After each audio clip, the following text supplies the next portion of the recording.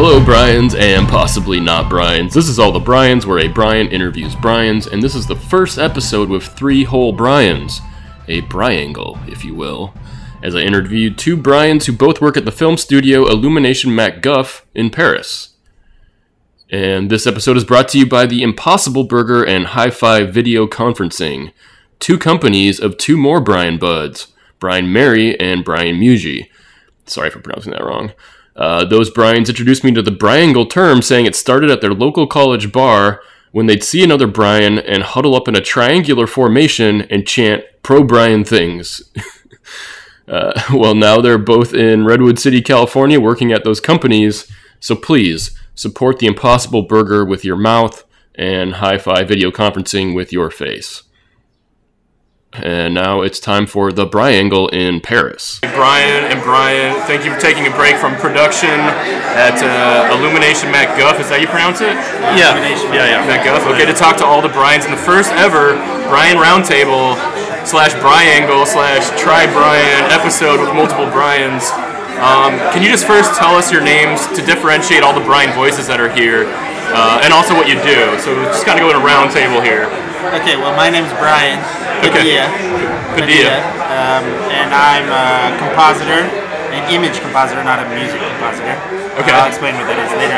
Yes. And I've been at Illumination MacGuff for almost 4 years.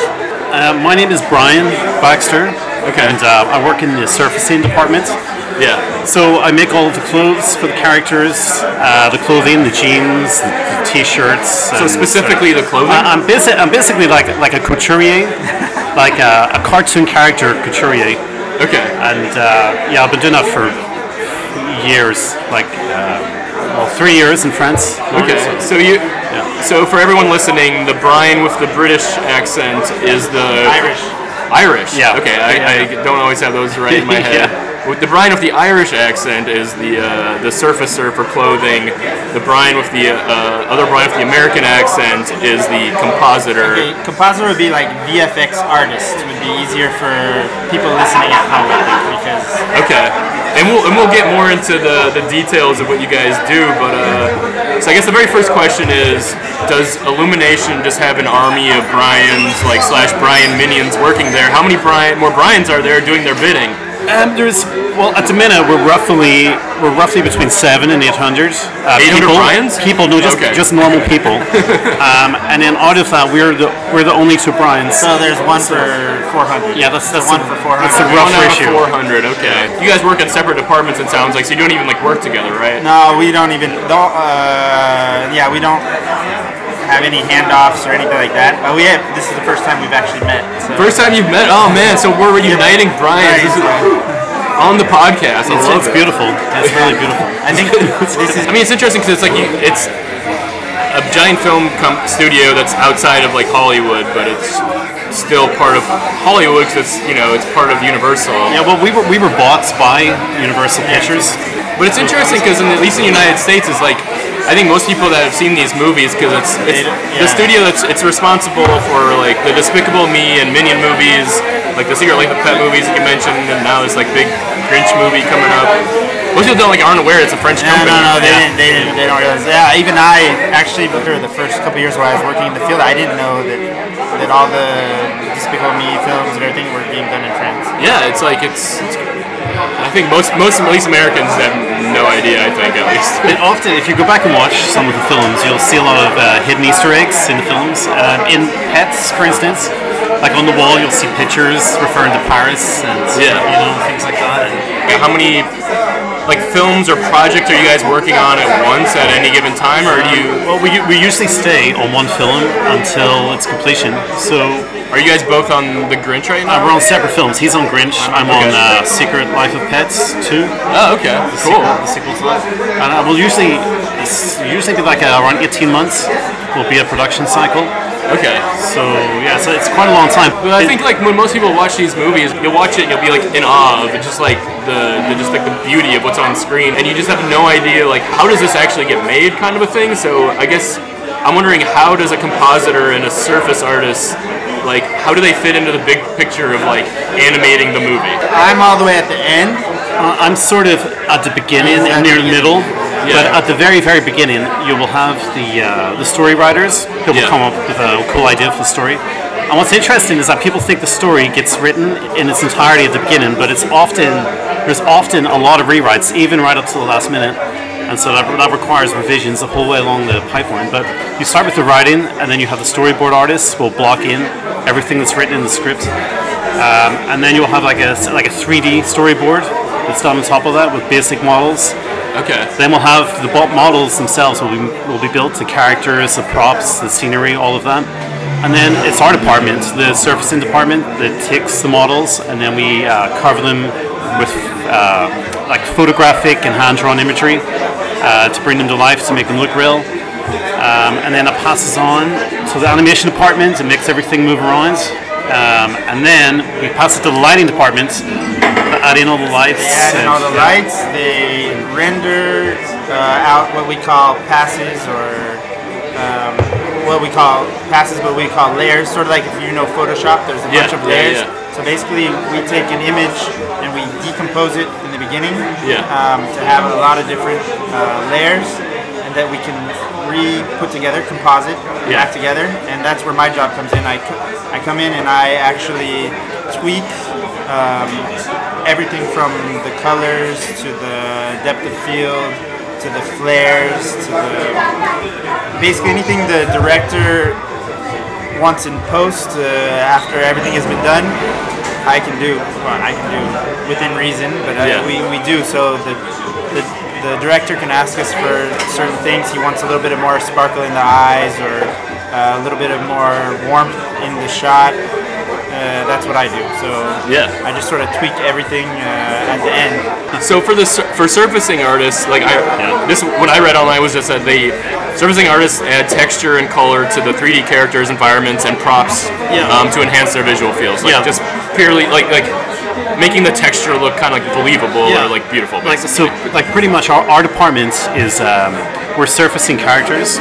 So we're a subdivision of the assets department. The assets department that constitutes everything, like the backgrounds, the props, character models, all of that. So specifically, what we do is we take the clothing that has been modeled, and then we take it and we sculpt it so it has creases in it, and it looks more natural on the models. And then we add texture to it. You know, we add like linen, denim, different sorts of materials like that. And then we do what's called shading on top of that, where we add in sort of real life physical parameters to make things look real, make things look shiny, make things look dull, or and then we take reference from the real world. So we have a whole lot of regular clothing in the office that we look at. Oh, really? You have like the actual like outfits that you can kind of sketch from, or like Exactly, and then each of us, we build up a good sort of a good memory ourselves of what different clothing looks like. And I find myself half the time on the metro like sort of staring at someone's jeans or something like that, because like the creases are particularly good. Like if you created a jean shirt for a character and they decided it was a blue jean shirt, but they decided they wanted it to be a green blue jean shirt, well, I can do that. I just sort of decompose the thing. I change what needs to be changed with color correction, and then I recompose it back together, and it looks exactly like it looked before, except for the colors change, for example. And so as a compositor, what program do you primarily work in? It's called Nuke. I read that online, and I was like, most software programs have names like like Premiere or like After Effects or like whatever, and that was just like Nuke. Probably the most badass like software name I've come across. And so what software programs do you primarily work in? Well, we have our own software. That's been it's built proprietary in-house. for the studio? Oh, we also use Maya and ZBrush. Okay, I don't know any of these, but maybe some Brian's out there know. I've heard of these. ZBrush, ZBrush. ZBrush, just for those Americans out there.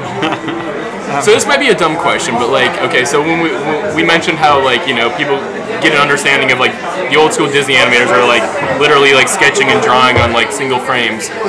What motions are you guys doing? Do you have a Wacom tablet or some sort of tablet that you're actually sketching and drawing, or when you're compositing, is it mostly kind of clicking and dragging? Like, what are your artistic motions as this comes together? And for sculpting, we use a Wacom tablet. Yeah. Because it's the closest thing to like a natural motion, that you can have. And then for anything technical, all the shading, we just use the mouse. Yeah. Still move the mouse around. That's the two main tools. So that's actually pretty close to like the old school It's as close as we can get. It's as close as we can get. And so compositing, I use a Wacom tablet too. Oh, you do? Because I'm more comfortable with it, but I also use the mouse. Depends on what I'm doing, because sometimes they ask me for stuff where I have to paint, or it depends on what I'm doing. So I do use the Wacom tablet quite a bit, but even for clicking, I use it. What's the best and worst part of your job as a compositor? Not necessarily at Guff. You don't get in trouble, but in general, best part, working on really, amazing shots in the film. I love working on amazing shots. Worst part, when those. Worst part is when you work on that shot for the whole film. Where you can't get it through. It's not a fault of anybody. It's just sometimes there's certain things that you just can't get it exactly right, and it can go a while before you. But it's perfection. We're going for perfection. Yeah. And so in the end, we usually get it. It just takes a while. So I don't know. Maybe it's not that. Even there's a thing called rotoscoping. Rotoscoping is where you have to trace around characters, like you were explaining earlier, like Brian was explaining earlier.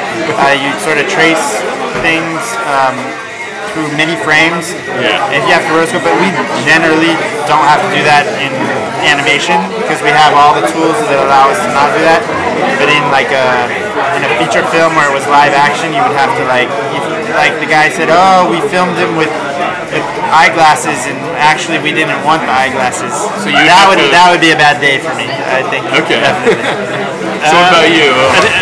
I think for us in surfacing, I think our job is probably the best job in the whole company. Maybe a little biased. Yeah. He's promoting. I don't know. He's recruiting. Because we take the very basic blocking model, and we get to turn that into a finished article. So we look at the concept art, and then we look at real life reference. We look at things in real life, and we try and blend a combination of real life with the sort of 2D concept art, and it's a really interesting process.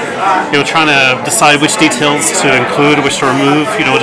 It's a constant battle as to is it going to be too cartoony or too realistic. So we're always walking the line between the two. Trying to find a good balance between realism and stylized look. So it's really interesting process. So what about your least favorite, or your worst part of your job? The worst part is sometimes the supervisor will get attached. He'll see something in your character, and he'll become obsessed with it. That he really wants to change a very specific part of it, and it's never good enough for him.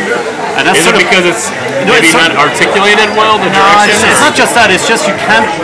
It's hard to be inside someone else's head and read their exact thoughts. Yeah, that's what I mean. And also, once you can articulate it very well, but you can sometimes. And once you see a detail that you have fixed upon, if the detail doesn't go away the way you think it's going to go, as how he thought it was going to be, he can just torch you day after day. Why? It's not they changed again, that sort of thing. Yeah. There's also times whenever an entire shot is just cut out of the film on a whim by the director. He's like, right, this just isn't working. Let's just cut this. And so there's been times I've worked on a character right up to the final thing, and they just decided to cut it from the film. So there was a scene in Despicable Me 3 where the three kids are in the bath, and I sort of understand now why they cut it, because you have these naked children in the bath and stuff, and I don't know, but anyway. I did this really really awesome shower cap for Agnes, one of the characters. A what hat? It was a cap, a swimming hat, to protect her, and had eyeballs and stuff. Looked really awesome, and it looked nice and wet, like it should do in the bath. And they just decided, right, we can't have three children in the bath in a kid's film and naked, so we're going to cut it. They didn't figure that out beforehand. Yeah, well, that's the thing. That's what happens when you sort of you sort of change the story later on in the process. You know, you sort of whenever you see things visually, it sort of doesn't work as much as you thought. You need to change it up a bit. But so for you then, like, is there a type of surface that's the hardest for you to work on? I imagine like, I don't know, fur or something is kind of challenging. Well, we usually there's another department that does fur. Oh, really? The fur specialization department. Okay. Yeah, they do that sort of thing. But hair department. for us though, the hardest thing tends to be like really subtle things, like subtle changes between like different types of linen. To sort of to differentiate. It's easy to work on like denim or like a really shiny shirt or something like that because it's very contrasty. It's very obvious. But I think it's the subtlety is the hard thing. Just very subtle, small changes. Are all the minions like that kind of smooth surface because it was just easier to like? I think the minions they're just capsules. They're what? Like a capsule ship, like a pill ship. Yeah. With like arms and legs on the end. I don't know exactly like the origin of the minions. Like why? Do you know? I was just thinking about this. Like maybe they were just these smooth bald people because it was just gonna be easier to animate. Potentially. Maybe I have no idea the background behind. But it's such a bizarre thing. It's amazing that it's just worked. They've just taken off so well. Yeah, but you have to get that yellow, the perfect minion color. So it's not that easy. I mean, if you don't get that minion yellow right, then So how many minion films have you worked on? I just worked on Despicable Me 3. Just 3, okay. So and then Secret Life of Pets. And how do you guys have any say in which film you get to work on next, or you're like sick of looking at the minion yellow all day? You definitely have a say. I mean, they're very good. No, they're very good about interviewing you sort of towards the end of the film. They'll interview and say, how did it go? What do you want to do next? What would you prefer? It doesn't mean that you're always going to get your preference, but they try to make everything work for everybody. Yeah. They definitely try to make everything work. And I guess you guys are on 3 films at once, so I don't know how that works for you guys. It works pretty well. It's pretty cool. Sometimes we cross over if they really need help on our film. We'll go over, but our department is actually tiny compared to the rest, so we're pretty flexible with what they need. So is it fun going to like the movie and seeing like a scene you've like worked on for a while, and like, or like you have kids, so like you're taking them as like sweet to just be like, hey, we're gonna go see a movie Dad you worked on, or is it kind of like you're watching it and you're like noticing like things you wish you tweaked, kind of a thing? Well, I always notice imperfections, but they invite us every year at the end of the film to go see like a family. Well, they have either a team screening or a family screening. So we have the family screening. We bring the kids, get popcorn, everything. The kids they usually like it a lot. It depends on their age. But it actually doesn't happen too often because it takes so long for a film to come together. So it's every 1.5 years, 2 years. It's every 2 years you go see a film with your kids. Yeah. And you're able to enjoy it as opposed to this. Well, not really. I don't think any of us can really like enjoy because you see how much the sausage is made. Well, you see cuts of it. You see cuts of it all the time, like every day. Yeah. You see the same jokes over and over and over again. But no, it is really cool. But whenever we see it in the cinema, that is the final. That is like the first time we see everything in sequence together. So it's really cool. So you're working on the Secret Life of Pets 2. Is there a scene in that you're allowed to tell all the Bryans out there that we can know that your handiwork is part of? If you ask me, maybe in like 6 months' time, when everything is in the can, I can let you know a few Easter eggs that are in the film, but I can't. Not say for a moment. Not okay. this moment. I'm assuming the same thing. I can say I worked on The Grinch. The Grinch is green. That's about all I can say. So if you're watching the movie and The Grinch is green, Brian is responsible. I definitely worked on one of those shots. Are these specialized jobs specifically for animated films, or would live action films have these similar roles in the visual effects department? You could have the same. Well, I mean, they have live action films with. Of course, compositors, 3D, integrated 3D, and you would have exactly the same. There's a lot of overlap in the jobs actually. A lot of people have worked in both as well. They've worked in animation and they've worked in visual effects as well, because the pipeline is very, very similar. Okay. So basically, like, but when animated, it's like it's completely animated, whereas in like a live action, it's just like mostly like specific scenes that need all. Yeah, you have like a lot of. If you drill down a bit further into animation, you have lots of different specific types of animator. Yeah. As well, like you have a roto animator that will like basically draw over the top of live action footage every frame to sort of capture the movement, and then you'll have like a 3D version of that where the guy will use 2D live action as reference for the animation, and then you'll have a mixture of both where you'll have hand traditional animation mixed in with that. Yeah. And actually, so I've worked on, not just here at MacGuff, but I've worked on other types of films where it was it was a live action where it was shot live action, but all the characters that were in the actual film were 3D, and we had to actually track the live action and create the characters on top of the live action. So the shot behind was all live action, but all the characters were 3D. So you can imagine like filming in a bar with beers and a table and just a little guy walking around on the table, and we add the little guy and we adjust the shadows and the light to make it look like he's actually in the real space. Yeah. Shout out to a friend of mine that's not named Brian, Mathieu Auvray, but he did a show called Babiole, which is really awesome. I'll have to give you a link. Okay, yeah. It's a really awesome example of compositing with live action.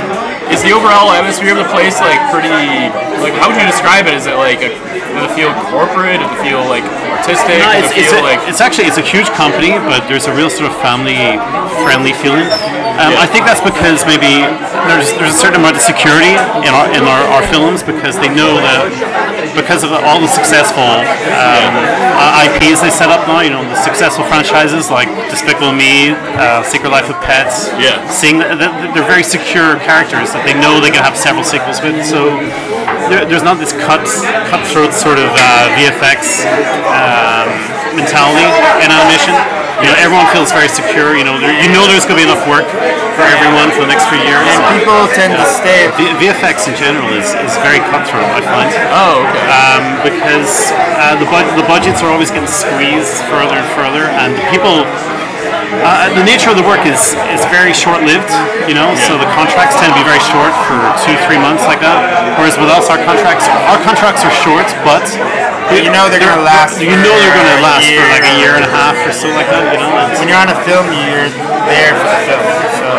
So it's just it's like a film contract. It's not like you're a salaried employee. Yeah, we're contract workers. Oh, interesting. Whereas with guys who work in VFX in London, for example, it's a really expensive city to live in.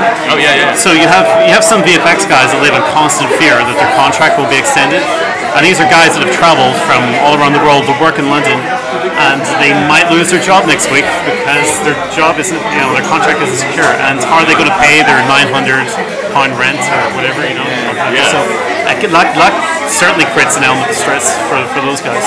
Do you have any advice for any Bryans out there that would maybe want to work in MacGuff or this industry in general? I think one of the most important things is to try and discover what you like most, like as early as you can, because a lot of times when show reels come in from students, they will have a lot of different types of things on the show reel. Like they'll have a bit of modeling. Yeah, they're too broad. They're far too broad. If you can decide early which department you want to work in, and even what style you like working in, I think it really, really helps. Like if you can sort of, obviously you don't want to niche down too far too early because you don't know what you like yet. Yeah. But the earlier you can do that, the better, I think, and the more valuable you'll be to any company. And definitely recruiters are looking for more experience in a certain specialized thing. They're not looking for, it could happen, but they're not looking for a broad spectrum people who have all these different talents. They're really looking for, if they're looking for a surfacer or a compositor or a lighter, they really want the lighter to be prominent in the show reel. They don't want to see that you've done everything yet. So how did you guys decide on your specific specialties? Or end up in your... I honestly fell into it. So my wife works for a television station, so she works in the field of images and everything like that. and so we had a lot of friends that worked in those fields, and I had already sort of dabbled in it, and so I just sort of fell into it. I started working in commercials, and then on little TV series, and then on films, and so I fell into it, literally fell into it, and I'm really lucky. It doesn't really happen like that very often. But now you're like set on you like compositing, and that's like your dream. Yeah. I've been in it it's been about 9 years, 8-9 years that I've worked in compositing. So even though Brian says surfacing is the best. It is the best. Is that why you specialize in surfacing? Yeah, I didn't start on surfacing. I started working in computer games for about 5-6 years. I say computer games. Specifically, I worked on gambling arcade machines.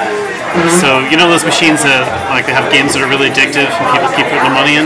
Yeah. So I worked on those for about 5-6 years, and we actually had to sign a disclaimer for that job, saying if we were ethically okay with like doing such an awful job, you know, that type of thing. So, but anyway, I was keen to move on from that, and I moved into commercials, you know, TV commercials, and I progressed into film. And then from that, I made the transition from London over to Paris to work in animation. And I like throughout. Yeah. So where were you originally from? We can go back to there a little from bit. Ireland. From Ireland, yeah. Ireland, yeah. So Where in Ireland? from the north of Ireland, from Belfast. Okay. Cool. Yeah. So you feel like you're at home in this? We found an Irish pub in Paris. that's good. It says Scotland up there, but Okay.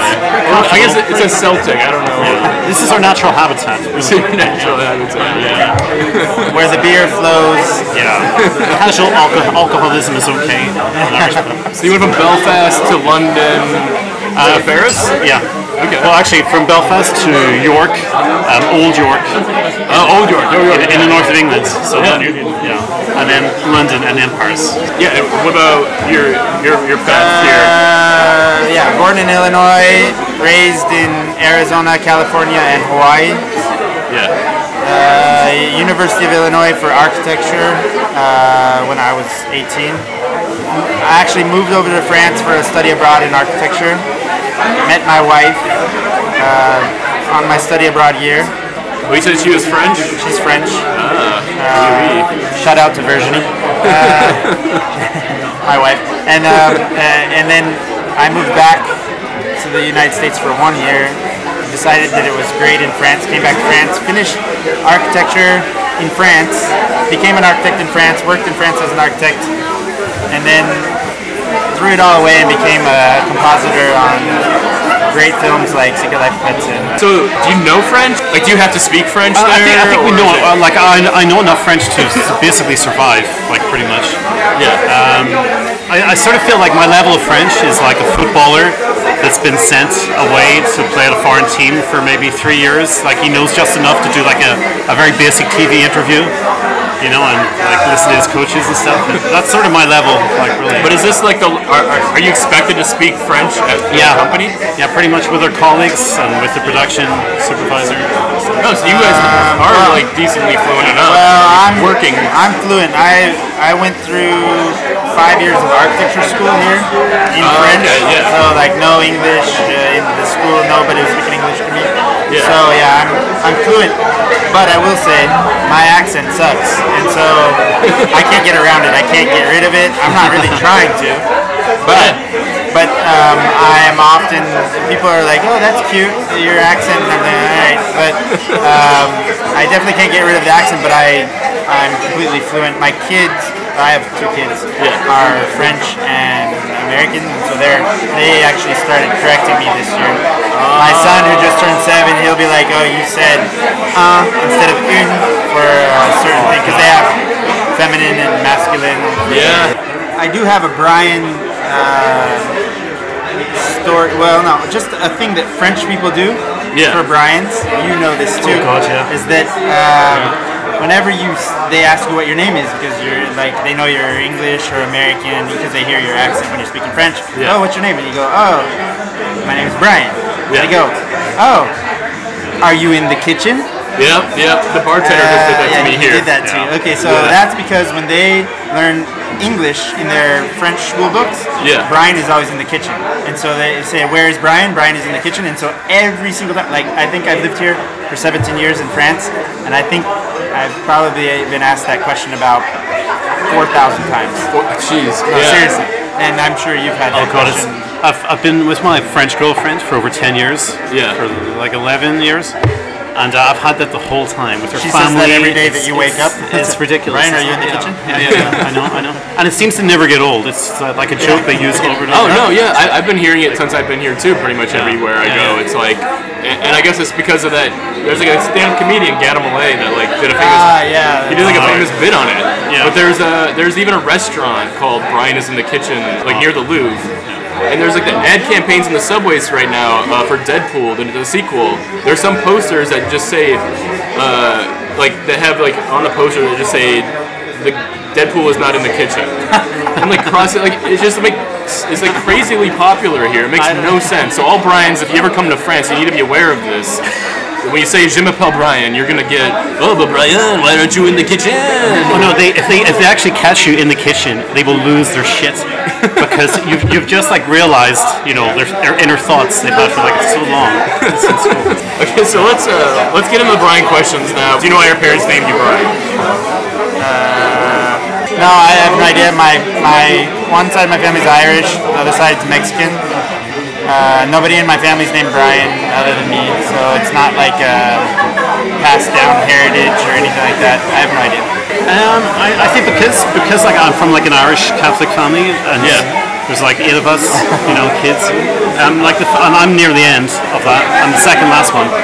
So all the kids at the beginning had like really meaningful names. Like the eldest brother was named after my dad, and then his second name is like my granddad. So, you know, really deep things. Like same with my older sisters, but when it eventually went along the line to me, I think you have to pick like named after someone in the street or something. You know, it's like okay. So you know why it was named with an I versus a Y? Because that's the correct way, I think. Okay. I just think assholes are named with a Y. Like that's the main thing. Like so, if you sort of think your kid's gonna be an asshole, you use the Y form. Y versus I in Ireland. Do you notice more? Like, is there a decent amount of Y Brians as well? Not really. It's mainly I. It's mainly I. Okay. Like I said, it'll either be some sort of asshole will have the Y. Like either an American guy or an English guy who's over in Ireland, like visiting or something. So, what are your siblings' names? Where does like Brian fit? Brian is the oldest. Yeah. Jeffrey is the second oldest, and Kevin is the third oldest. So, but what's funny is Kevin is kind of part of that trend of Irish names in our generation. Michael, Michael's loads of Michaels. Yeah. Sean's, Patrick's. But what's funny is, so I don't know if they did this on purpose, but my dad, so he named everybody, like I'm Brian Jeffrey Padilla. My dad is William Jeffrey Padilla. Yeah. My brother is Jeffrey William Padilla. Yeah. And my other brother is Kevin Michael Padilla. And the Padilla? No other Brians though. There was no Brians and all that. I don't know how I got the Brian and nobody else got the Brian. You got lucky. That's how. I'm number 7. Oh yeah, that's right. The Catholic. Seventh kid. Yeah. Well, the first one was Thomas, named after my dad, which is so typical in Ireland. It's so annoying. It creates so many complications. Which one? Which Thomas? Yeah, the big one or Little the small Thomas, one. yeah. And then if the small one grows out to be bigger than the big one, then there's this confusion. And it's just you don't need a life of that because that's what's going to happen. Yeah. Better to have a life of Brian. I was really keen to not do that. I want to stop the chain. You know, right now. So my son isn't called Brian. He's called Jack. My son has no name that I've ever. It's Emile James Padilla. There's nobody in my family named James. Nobody named Emile. Yeah, I wanted to because there wasn't much thought put into my name. I sort of wanted to pass that on to my son. So my son has we just made up like some crazy names for my son because my partner, she wanted him to have the initials JFK. So we called him Jack Finn Kendrick because we didn't want to call him Kevin. So is he like a JFK fan or like? Not really. She just thought that would be cool. Yeah, he's like maybe one of my top 5 presidents, but not even number 1. I guess up there. Of course, number one is who? I can't say that really. That's a different bug. It could drastically change the direction. It's changing every day. All right. 2-part question. Dead or alive? One other Brian to meet, and favorite Brian of all time. I think probably like the best Brian is Brian Blessed. Really, because I mean he's like all us Brians. That's who we looked up to for guidance. That's interesting in the UK because I didn't really know about him until I started doing this project. Yeah, he's our main reference. Brian who? Blessed. Brian Blessed. He's like this super jolly British actor. I don't know who this is. Yeah. He did Flash Gordon. Oh yeah. He was like the Birdman. Okay. Flash, but that's all you need to know really. Like, forget everything else. He was the Birdman. He's like super jolly. He'd be great to meet. Oh, Brian Urlacher. There we go. Oh, He's the boss. Brian Urlacher. I'm from Chicago, so I have to represent. Brian Urlacher was a monster of the Midway. I don't know if you watch American football, but he was crazy. So that's I would love to meet Brian Urlacher. To meet? What about favorite then for you? Favorite? I do like. Are you talking about Brian the dog from Family Guy? Yeah. Yeah, I like Brian the dog from Family Guy. All right, was maybe. Oh, Bryan Cranston too. Yeah. No, I'd have to meet him, and he's one of my favorites too. Sorry. Okay. So he's both meet and favorite. Yeah. Okay. And he's a Y Brian though. That's all right. He did Breaking Bad, so. Yeah, he's breaking all the barriers. Yeah, I'm thinking maybe Brian Cox. Cox? Yeah. The astrologist. So it's interesting. He's another UK super popular Brian. He's just raising the profile of our name beyond that of the sort of basic retard level. Yeah. You know, he's elevating us. You know, I sort of feel if Ryan Gosling had been called Brian Gosling, like a lot more women would want to be with Brian. Definitely. You know, Okay, so I have a Brian trivia question. You guys already answered it. I had two because the first one I have to ask the people in France was like, where is Brian? He's in the kitchen. You guys got it already. He's in the kitchen. Okay, so you might know this, but since we're in Europe, I was like, this is another person I didn't know about until I started looking into this project some more. And like, which Brian? Let's ask you first to see if you know, because you probably know. I don't know much about rugby, but which Brian is regarded as one of the greatest rugby players of all time? You're gonna know this. I don't know this. You don't know? Do you need a hint?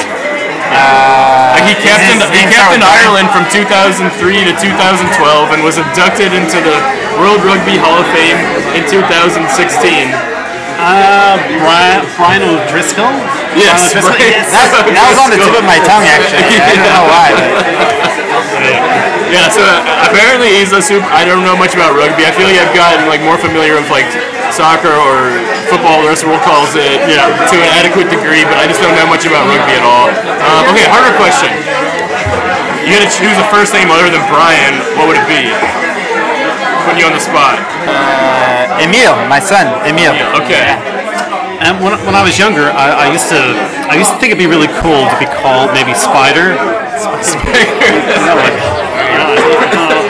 I don't know why, but Spider. I mean, that's a pretty awesome alternative name. I haven't heard that one before. Just like an 80s, you'll always be an 80s punk, Okay, so looking back at the Brians you met in your life, do you believe there's any shared common personality traits or characteristics of all these Brians that you've met in your life? We generally have maybe bigger heads, maybe.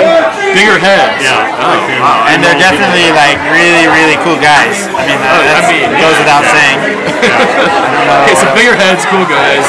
Overall, would you say being a Brian's been a plus or a minus in your life? Yeah, definitely plus, Plus? Yeah, Okay. definite plus for me too. Okay. Any memorable instances of your name being misspelled Brian? Oh yeah, very often. Yeah, that's happened quite a bit, but I don't. Memorable, Like anything that sticks out as kind of like a devastating incident. No, the worst thing is whenever someone does it and you correct them, and they keep doing it as well, and it becomes awkward, so you stop correcting them, and You don't know if they're doing it on purpose. and you just go along with it. I think that goes back to the big head thing. Yeah. Let's just end with any message now each of you would like to say to all the Brians out there. Stay cool. Don't worry about your big head, and if you come to France, be ready for people asking you if you're in the kitchen or not. That's all I can say. For sure. I would say don't name your children Brian, but tell your child to name his child Brian, so we can sort of keep ourselves alive. All right, thanks guys for doing this. That was awesome.